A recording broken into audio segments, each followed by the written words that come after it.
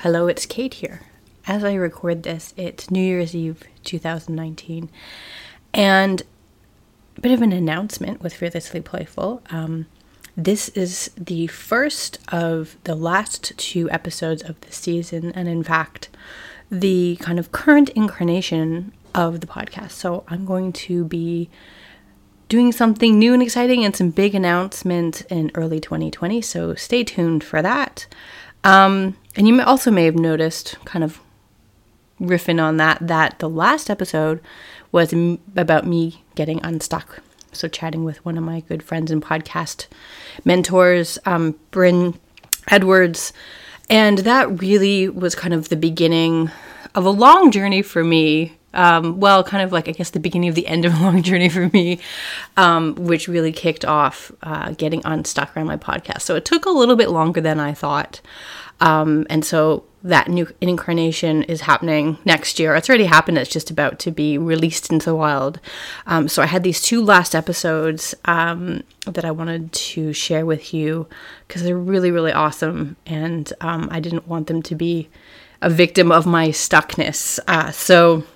Yeah, stay tuned for some very exciting announcements and going to the next level with this podcast. And this episode, the second last episode of Fearlessly Playful, is with Lawrence Crumpton, who is the HoloLens evangelist for Microsoft, which is, if you haven't heard of it, basically Microsoft's mixed reality or augmented reality platform. And as we spoke, it was just kind of the eve of the launch of the HoloLens 2, which has just now come out, very hotly anticipated, doing all these amazing things of kind of the cutting edge of the future. So this conversation was about the HoloLens and also Lawrence's work, and how he has found playfulness in games and curiosity and all of those good things really useful in his life and work, and also just kind of looking at where we've come and the legacy of Microsoft Bob. I don't know if anybody remembers that, but it was one of kind of the early forays into making computers more human. So really, really fascinating conversation with a very interesting human. And I just really love this conversation. And also, we talk about it in the podcast, but his stylist is his 7-year-old son, which is super rad. He was also just like impeccably dressed during the podcast. I wish you could see it, but you just have to imagine. So I won't say any more, and I will just leave it to you to enjoy the amazing conversation with Lawrence Crumpton from Microsoft, and I will talk to you next year. Happy New Year's if you're listening on New Year's Eve. And with that, on with the show. So, Lawrence Crumpton from Microsoft. Yes, Kate. Thank you for being on Fearlessly Playful. I am excited. It's going to be like my third podcast to add to my list. So you're a bit of a veteran. Oh, no. I am just a fan of Short and Curly and Matt Beard from the University of New South Wales Ethics Center.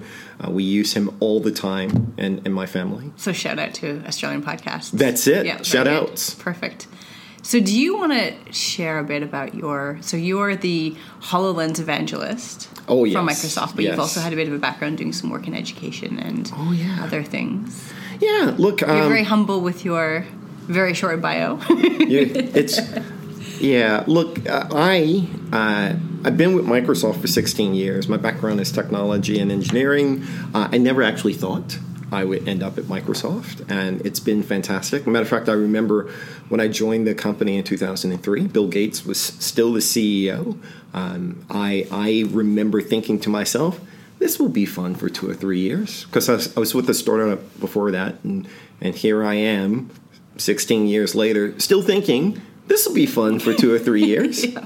So it's been pretty amazing. Yeah. So you're obviously a playful person. So obviously, because this is an audio medium, we can't see what you're wearing, but your outfit is very playful. Oh, I am wearing an ensemble picked by my 7-year-old, and I just have this deal that anything that he buys or picks out, I will wear, and he has picked out a very bright, colorful, paisley pattern, green, blue, red, honestly, it's psychedelic, It's psychedelic. Yeah. And when I asked him why specifically the shirt, which I've grown to love, he said to me, I wanted to give you the elements of fire, air, and water. And he actually said that. And I was like, well, that's a good enough reason for me. And he paired it with a purple polka dot bow tie. And for anyone listening to this, I know you think it looks ridiculous, but in a weird 7-year-old way, it's magnificent. It works because it's just two really bold things together, right? It's like clearly this is an intentional choice. Like this man did not get dressed in the dark. He absolutely meant to put this on. So yes. Yeah, it's very fabulous. Did you see Spider-Man Into the Spider-Verse? I have not. It is an amazing film. I'm just giving all these shout outs to media. But the main character, Miles, will not lace up his Nikes. And it causes him problems sometimes because he will not lace up his Nikes. And people point it out to him, and he just says, it's a choice. So, yeah.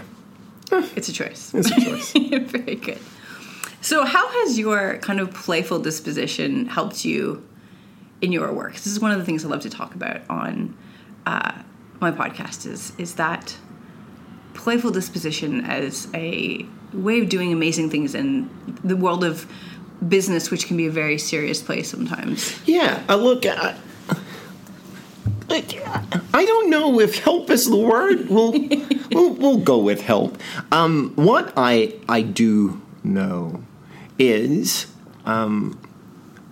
it's a people thing. People, I think, generally want to trust other people, and I think for the most part, a lot of people want to blend in. It's an internal drive. I don't think necessarily society asks people to conform, but I think there's a notion that conformity reaps success. And I would say my entire life has been an ongoing experiment to perhaps prove it wrong. I don't know if that's exactly how it came out, but I can say that I have always felt comfortable in my own skin, and perhaps that has resulted in playfulness. Mm. And I would also say over the years, the key is you can always be playful if the play is respectful, and if the play is constructive. And when you're in a really, really terribly hard situation with other people and everyone else is freaking out, it can actually be really, really beneficial. So just having one person in there to kind of break that tension. I think that's in neurolinguistic programming, that state change idea. So being able to shift from that, oh crap, something bad's happening, to let's rethink this, or let's have a different mindset and also help to solve the problem. We're still here. Bad things happened yesterday. We can make it through this too, and we'll laugh about it next time. So, yeah. And I would also say one other thing. And I don't know about the NLP side of it, but if you challenge yourself to think and see a situation differently, right? So if things look bad, but if you challenge yourself to think a little more about, well, it's not that bad, I think that your decision making follows that path. So not just your observation, but your actual decision making. So I think we have control over that. So it's kind of a way of being optimistic. Yeah, well, most of my playfulness is steeped in cynicism. But yes, yes, it is. It is. But I do believe that we have a lot more control over outcomes than we give ourselves credit for, and most of the time. And I actually give talks internally to some of our interns and to university students that you don't need permission to be successful, and you don't also need an instruction manual to be successful. You are in control of that. And also, don't wait for permission. Remember the rules about constructiveness and positivity, but don't wait for permission. And also don't wait for help. Like, if the idea is a good idea, you don't need someone to help you do it. Just go do it. And most of the time, people will see your action as permission, and they will jump in and help you get that good idea done. And I guess lastly is don't be afraid to take somebody else's great idea. So I always say my best ideas were someone else's great ideas that worked better than my plan. So now that's my idea. And if someone else has a better idea than my idea, well, your idea is not my idea. Like, don't be afraid to ask for help and to learn from really, really great people. And so do you think kind of a playful attitude allows for that? Because I find that when you're playing games and being playful, it allows for you to be more open-minded and be more okay with taking risks and experimenting. And you use the word game, but I mean, if you went into certain industries, they might call it a simulation, or they might, call it, a sandbox. Yeah, like I don't think a game necessarily is wasting your time. And that's created some very interesting conversations with my 10 and 7-year-olds, And I've challenged them to this thought. I've said to them, they can have as much screen time on a video game as they want if they build it. Ooh. Yeah. So if they build it, they can play with it all day and tweak it and change it. They will have unlimited screen time. So that's been a really interesting gauntlet I've thrown down to them. I really like that because I get asked, because I do a lot of work in games, obviously, and being an advocate for play, I get parents asking me that very thing, which is my kids play too many video games. What should I do about it? And the weird thing is that we're starting to see schools now using esports as a way to kind of harness kids' interest in games. But I take that same perspective, which is that kids are already playing lots of games, and why not shift them to being actual creators? Yeah. And that's what I say when I get asked about, are esports something we should be doing in school? I say, well, why don't we harness their interest and get them to be making and giving them, because that's like a future skill, is being a coder and a game designer and a game developer. And a critical thinker and being able to problem solve. I meet people. So one of the interesting things, I've been writing code since I was 7 because I'm old enough that there was no Atari, and so so your game was coding. Yeah, you had to create the fun. I created my own fun, and I will tell you, one of the most fun things I ever built was a plant simulator. Game, and I had to go get like books on plants, and I was looking at soil quality and how much water will induce mold, and was the plant healthy and fertilizing, and it was like a 8-bit RGB, so the plant skin was green, the sky was all blue. It was ridiculous, but I made that game, and I lost hours trying to figure out how to model a plant when I was like 8 years old. Like, it's ridiculous. And I found some of my old games and loaded them in emulators and showed my kids, and they're like, Dad, this is really boring. This is not a very good game. But again, I say, okay, you build your perfect plant simulator. Yeah. And so you must have learned a lot about plants without realizing you were learning all about plants. I learned a lot about testing code. Like, seriously, like if you don't have a disk drive or the cloud or a USB key or a hard drive, and you type several thousand lines of code and lots of numbers and commas, and things crash, you have to work out how to fix that. Yeah. Yeah. If you want to do it, you got to learn to read an error message and go through. So I learned a lot about test your code, people. Yeah, this is a surprising thing. Play testing and testing is very important, but we sometimes run out of time to do it, even though it's kind of like the most important thing. It's not a bug; it's a feature. Ship it. Don't have a lot of. Well, there are really famous. I'm trying to remember his name, but he created the game Spore. Oh, Will Wright. Yeah, Will Wright. Yeah. And if I'm recalling the myth properly, the whole thing of Spore came out of him finding a bug in another game. And, yeah, that sounds like that. Yeah, and discovered that bug was kind of fun to play with. So he built a purposeful game around it. And he's very much kind of aligned with that idea of that making a plant game that so he has a masterclass series now where you can learn about game design from Will Wright, which is kind of amazing. It's online if you want to watch it, but I've been kind of working through that because I'm a bit of a fan of The Sims and SimCity, which is what he created, and Spore. Mm-hmm. But what he talks about in that masterclass is that idea of being a game designer is you can make a game about anything. And so it's almost like the ultimate tax write-off. Like a plant? Like a plant, right? But, he didn't make a Sim Plant game, but he's made games that involve... There's one called Sim Life. Yeah. One of his lesser-known games. But that idea of, like, you have to learn all about the plant to make a game about it. And then, for tax, you can say, well, I needed to go and take this botany course. And it was a tax write-off because I was making a game about it. But it's like this gateway of... learning about something to make this game in this way that's almost like really hands-on and deep, and a way to learn that's almost what's that experiential learning. It is. You're actually having to recreate the plant in a simulation. But coming back, to a real question, and I know you're interviewing me, but I would be very curious because I knew that this was about games and being playful, but what do you consider a game? Like, I'm very curious. This is a conversation I've been having a lot lately, and I think that, there's books about what is a game, from an academic perspective of, like, let's philosophically define it. And I think the simplest way is I almost have play and games within almost like a dichotomy, which is that play is kind of this thing that you do, which you get into this space of being...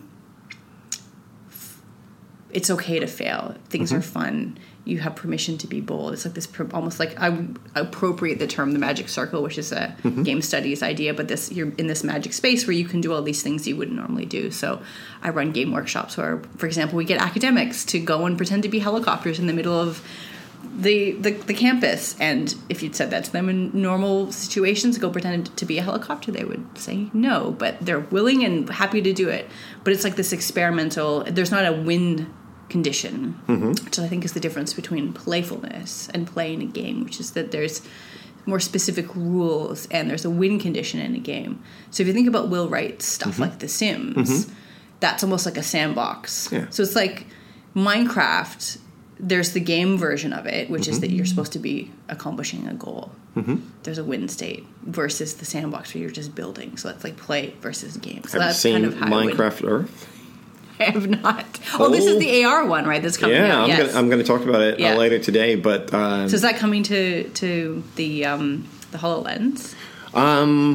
We have announced a public beta, and I think that public beta is on iOS and Android. Okay. Yeah. Because Microsoft owns Minecraft, is that right? No. Yeah, we purchased I'm going to get the name of the studio wrong. Mojang. We purchased Mojang, and so Minecraft is one of the properties, and it's still a studio, and they still do awesome stuff. They also have Minecraft Dungeons. Can you tell I have a 10-year-old in the seminar? Minecraft Dungeons. But I actually just thought about one of the most compelling corporate experiences I ever had, and it was a game. Okay. And it was playful. Was it called a game, or was it kind of a game that wasn't a game that was like training?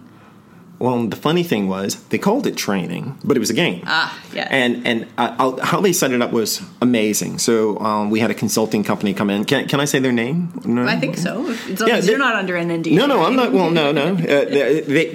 They are amazing, and I've looked for many reasons to work with them since. But they're called Phuel, Phuel, and.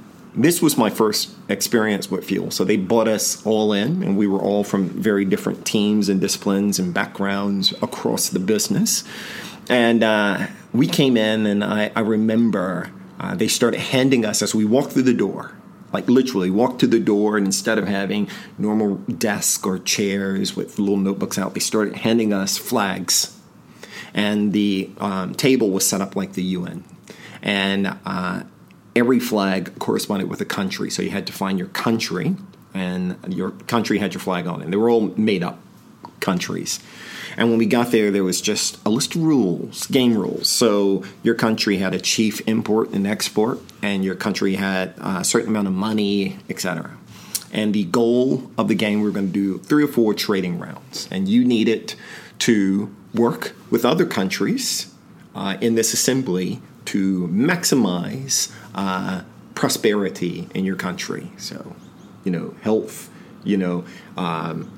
money, technology, education, and they would randomly assign like natural disasters to each country. So, this year you're great. Look, you got extra grain, and this year was bad. You got no grain, and so they would say go, and those were the rules.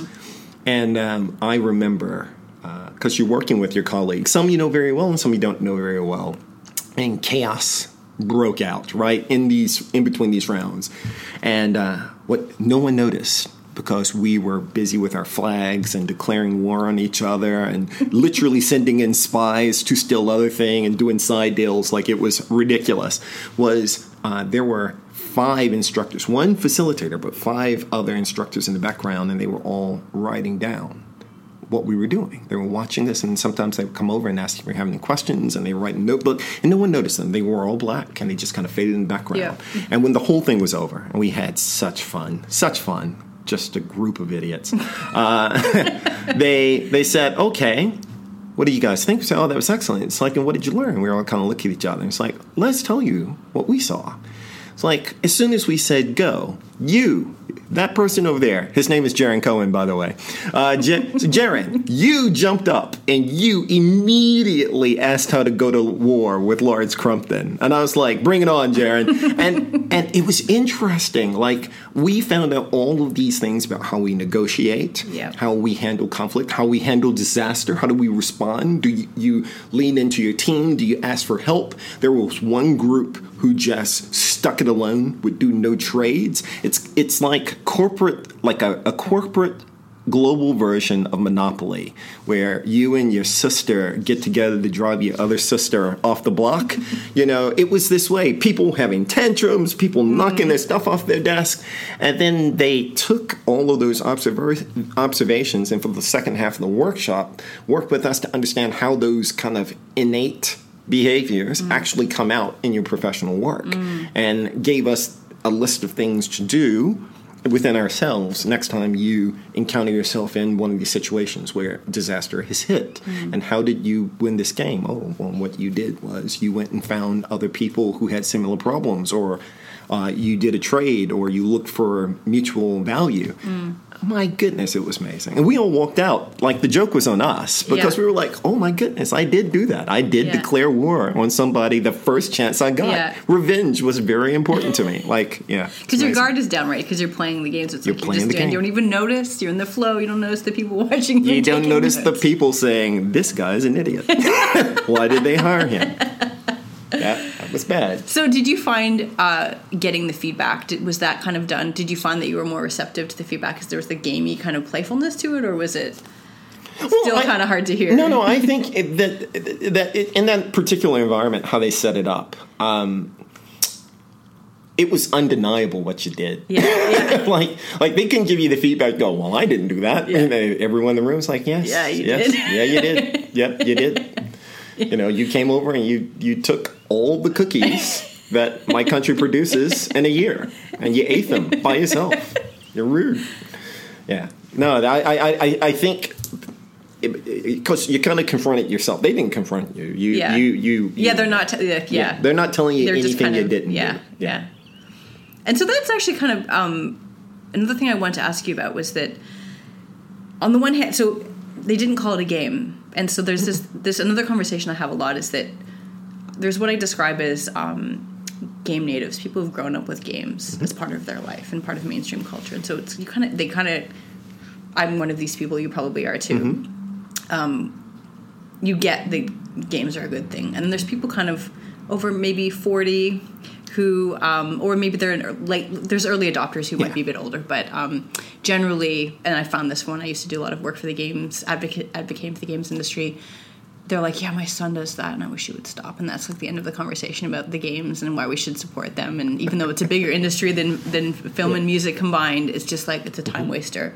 So we still have this negative conception around play as a time waster, and games is not something that's useful. And so that's why I kind of had that question about, did they couch it as a training or a game? Because that positioning seems to still matter, even though there are all these really nice flow-on effects of games that play. Well, I think anybody who has worked in some of the things I've worked in. So one of the things I did for 6 years at Microsoft was I was the academic developer evangelist.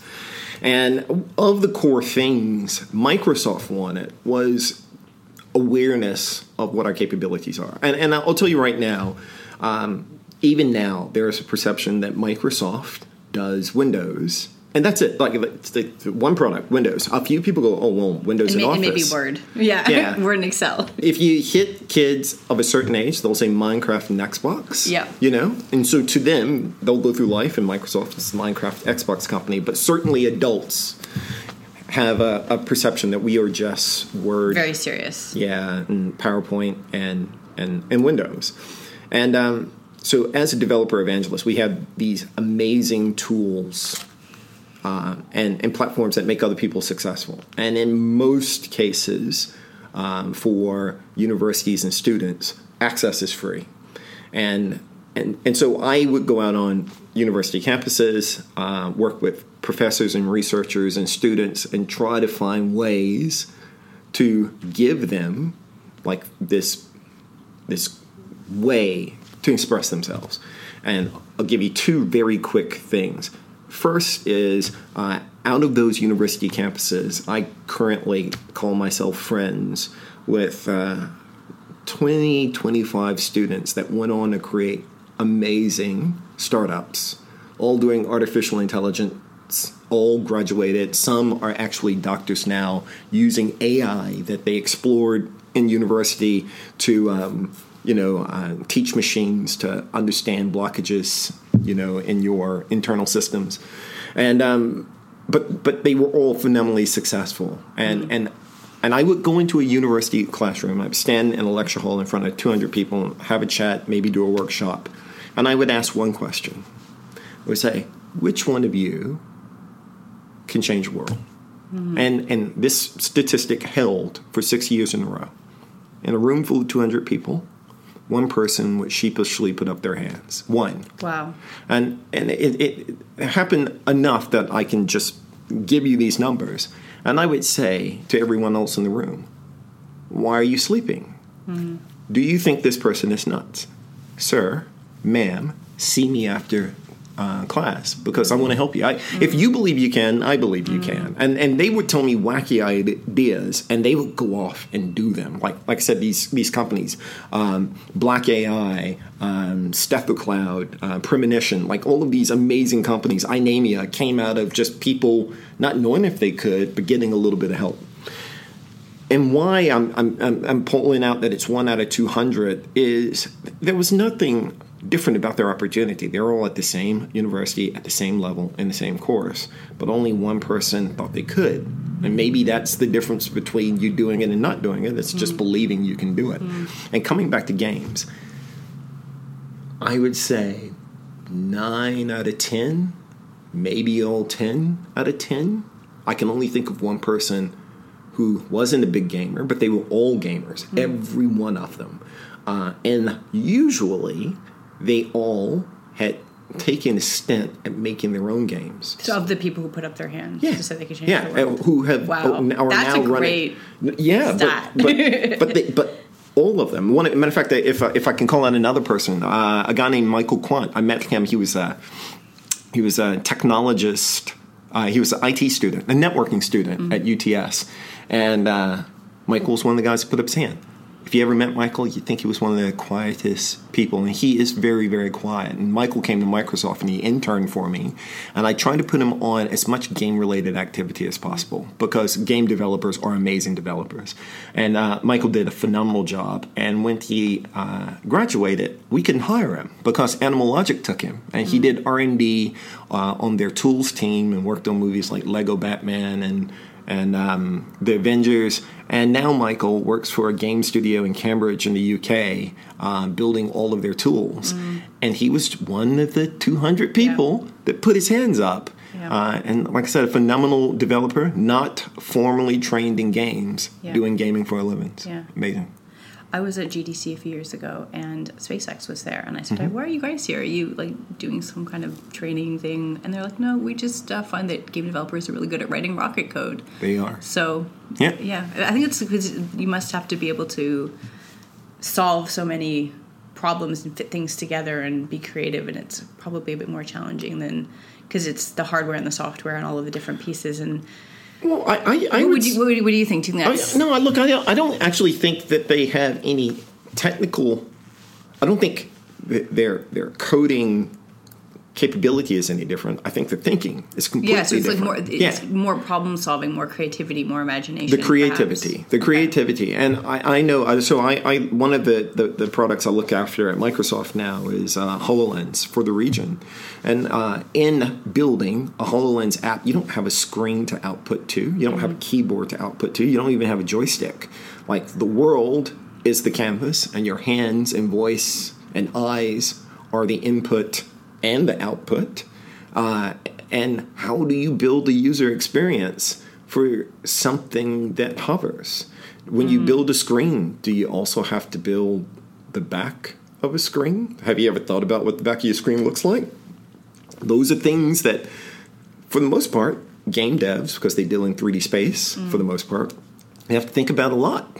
And they kind of do intuitively. And so we find that the best holographic developers, people in HoloLens, come from a games background. And now we are finding SIs and traditional system integrators and companies snatching up game devs because they're trying to build these solutions that have no screen or interface. And how do you do that? Well, a game developer can help you do that. And there's another thing I wanted to ask you about was that connection between, so I think when VR started, like VR 2.0, the second wave, I guess, of VR, I think a lot of the excitement around it was around games, like the possibility of games. And what's been, I guess, surprising is I think more of the use cases of it has been more of the serious business applications, like the enterprise stuff. But if you look at like what you guys are doing with HoloLens or like one of the companies here in Western Australia, Sentient Computing, they use game technology and game developers and kind of game thinking to create very serious business applications. So they're creating safety training to protect people from getting electrocuted or falling at heights. And you're creating Skype for mixed reality and all of these tools that enable co-presence in a way that we've not imagined before. So can you talk a bit about look, that is like what you're working on and the connection with games and playfulness and how that's helped you? Look, the things that we are trying to do as Microsoft and why we call it mixed reality is because we want to enable these amazing solutions. But when you deal with a computer screen, I'm just gonna throw it to screen. And screens take all shapes and forms. There's screens you wear on your face. There's screens embedded in a laptop or in a phone. When you are limited to a screen, you don't really understand what's happening in the world. Or you need a lot of extra stuff to help your application trapped in the screen to understand the real world. And in mixed reality, where we're talking about Kinect cameras or some of the services I'll talk about in the talk today, or HoloLens itself, the ideas and the interfaces in that device, the sensors are all meant to allow the device to understand the environment, the people using it, the other people present, the physical world attributes. So as a developer, you don't have to write a lot of glue code to have it make sense of the world. And then another thing with HoloLens specifically that's super important to Microsoft is that all of this is available on the device, completely free, untethered. You don't have to have anything else on you. You put it on and it works. You don't need a network. It's like magic. What's really funny is if one day we get sufficiently advanced enough to have a time machine, and if you go back far enough and you whip a HoloLens out, they will burn you as a witch. Like no one's going to put up with that because it will be magic to them. Isn't that saying that any sufficient new technology is indistinguishable from magic or something like that? Any sufficiently advanced technology would be indistinguishable from magic, and there were things that happened. I'll tell you my first real experience with HoloLens was a game. It's a game called Fragments, and it was built by a studio in France called Asobo. And now they have a commercial division called HoloForge, same company. And they took I don't want to oversimplify it to say depth mesh, because it wasn't just depth mesh, but they took the fused sensor information off of HoloLens and they iterated some algorithms over it so it can understand what tables are and what floor is and what chairs are and walls are. And it wasn't like they didn't do anything explicit with it, but they made all of the objects in their games listen for opportunities to amaze you. Mm-hmm. And translating that was the first time I bought a HoloLens home before we put them on sale, and I needed to learn the device. I was told, just go play Fragments. I boot Fragments up. I'm standing in my living room, and an AI named Hamish, looked like human, is now standing next to me, and he's talking to me. And that's cool. And while Hamish is talking, I start to walk around him, and he is facing me, and his eyes are following me, and then his head kind of turns as I walk, and then he turns around. And as we continue to talk, Hamish walked over to my couch, and he sat down and crossed his legs, and it flipped me out. I was just flipped out. And later in the game, spoiler alert, Hamish gets hacked by your adversary. And so instead of being like this cool blue, helpful Jarvis-type AI, human AI, he's now dressed in black, and he's got a black hoodie on, he's got a red face, and he talks like this. And the hacker has taken over my AI, because the hacker knows I'm closing in on him. And as he's doing it, he's walking around my living room, and he's looking around saying, this is a really nice place you got here. And he leans over, and there's a photo on my dresser, and he's like, beautiful family. And I turned the game off. I was just like, I'm done with this. I've seen enough, I believe. And I spent a while learning how they did it. And so in HoloLens 2, like in HoloLens 1, it was called Spatial Understanding, and there were lots of different APIs there. But in HoloLens 2, they've kind of consolidated that under something called Spatial Awareness. And we've put the code on GitHub. And basically, you can start with spatial awareness, and you can extend it, and you can build some really crazy things, because by default, the device is able to understand the space and the interactivity that's happening. So, yeah, I remember when I first saw that video of when the HoloLens 1 came out, where it's the demo where the guys, it's like a stage, but there's a living room there with the couch, and he's shooting the aliens, and it's aware that the couch is there, and they're coming out of the wall and they're coming out of the couch. And so for me, as someone who makes games that are like physical world and customized to be in a specific location, the challenge has always been, how do you go and take that to another city? And then when I saw that, it does it for you. You don't have to go and customize it for that space. So that just blew me away. But there's so much more than that. So the engineering manager for that game is a guy named Grant. And because he's got access now to hand and eye tracking on HoloLens 2, anyway, he's thought through some other really, I don't know how much of this I can say. Grant has thought through some other really magical, amazing stuff. So when you get your HoloLens 2, you're going to have some experiences. Yep. I'll just shut up and say that. Some experiences built by the same guy who built that. Cool. I know I can say that. And you're just going to love it. So it's not just serious business applications, but there's some games in there too? Yeah, I think I don't think Microsoft is out there saying that this is an Xbox replacement or even VR replacement or even AR replacement. What we want to do is show you that this device can do some really magical, playful stuff. And when you think through real world, very difficult problems, you now have a device that can keep up with your creativity. So as far and crazy as you can push your idea, this device can execute it for you. And I've seen some really clever. There's a partner we have named Studio 216, and Studio 216 makes a solution, and they use it in training where you could be here in Perth, I can be in Sydney, and we could have somebody in Seattle, and we can all holoport in together and work collaboratively. There's a partner out of Melbourne called Follogram, and they will allow you to take a model, a Revit model off your machine, and not just put it in the real world, but basically instrument that model with holographic instruction set. So I always say, think about Lego instructions, but in three-dimensional space. And step by step, you can build things just like, spoiler alert, Spider-Man does in Spider-Man Far From Home. Spoiler alert. Yeah, but it's that kind of thing. If you haven't seen Spider-Man Far From Home, I'm so sorry. I think I have to go see it now. I'm so sorry. I just spoiled something very delightful. Yeah. And I like that playfulness and creativity that's in that as well. Do you remember Microsoft Bob?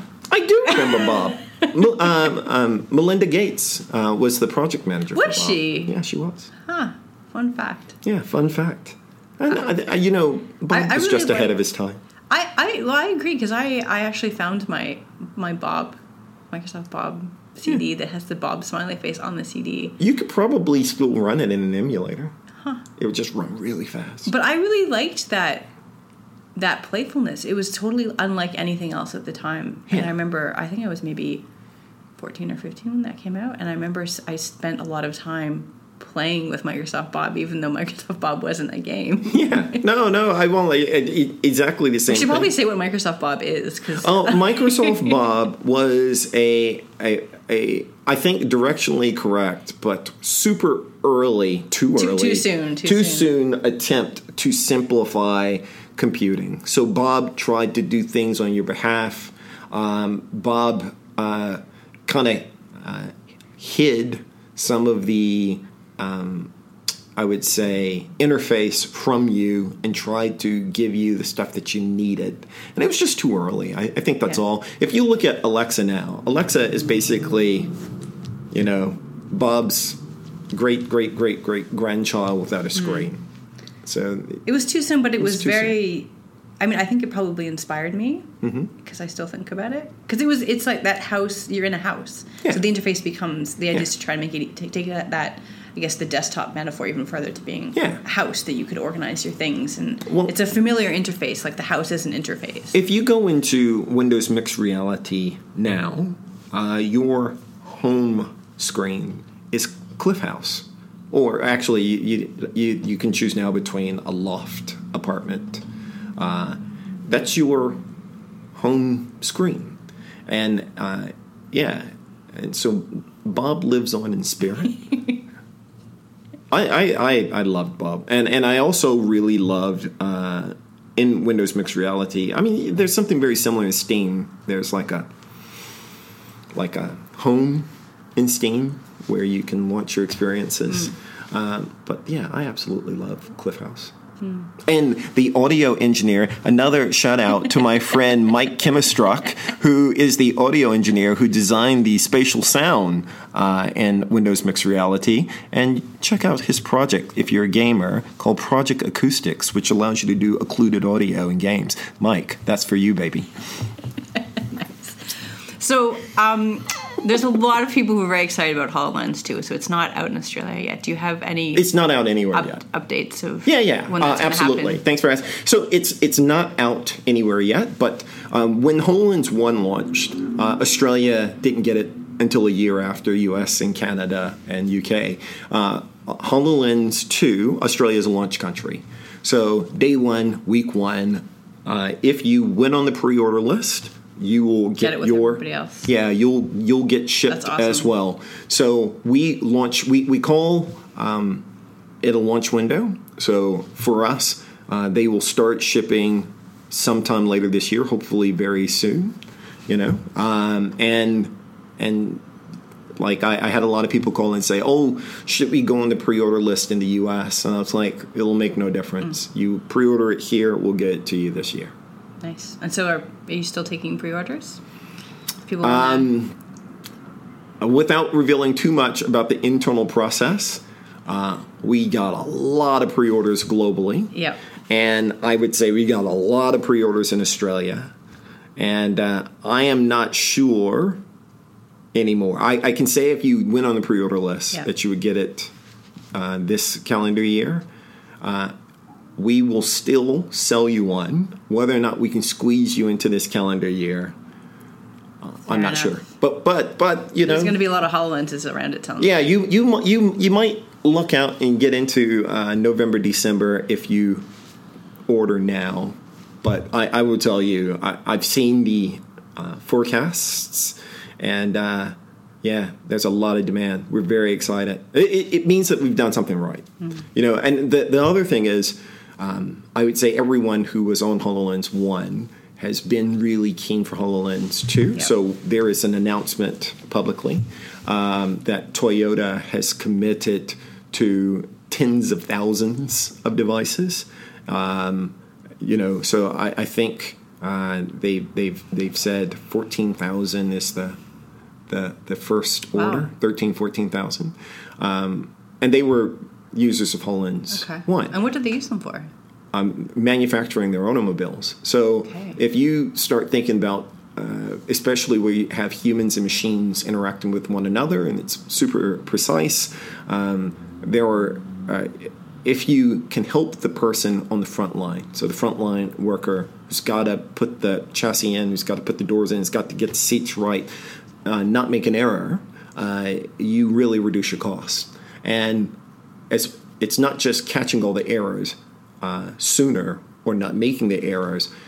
Once you get an error, the further it goes before you discover it, the more it costs you to fix it. And if that error ships to a customer, that it's going to cost you a lot. Yeah. So they're using it. Dangerous. And it potentially could be dangerous, but they're using it to avoid making mistakes in the first place. So think holographic assistants and guides to ensure that you've completed the task, and if you have any questions, you can call someone remotely who can help you complete the task, can annotate in your field of view, can add extra work instructions, can coach you through, and you don't have to have lots of extra people there to do that. So the future is here.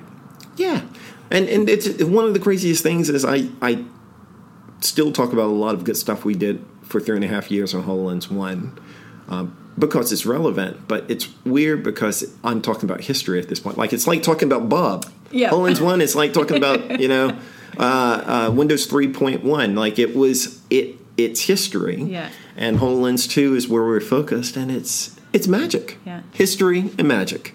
There you go. Thank you so much, Lawrence. Thank you, Kate. I really enjoyed this.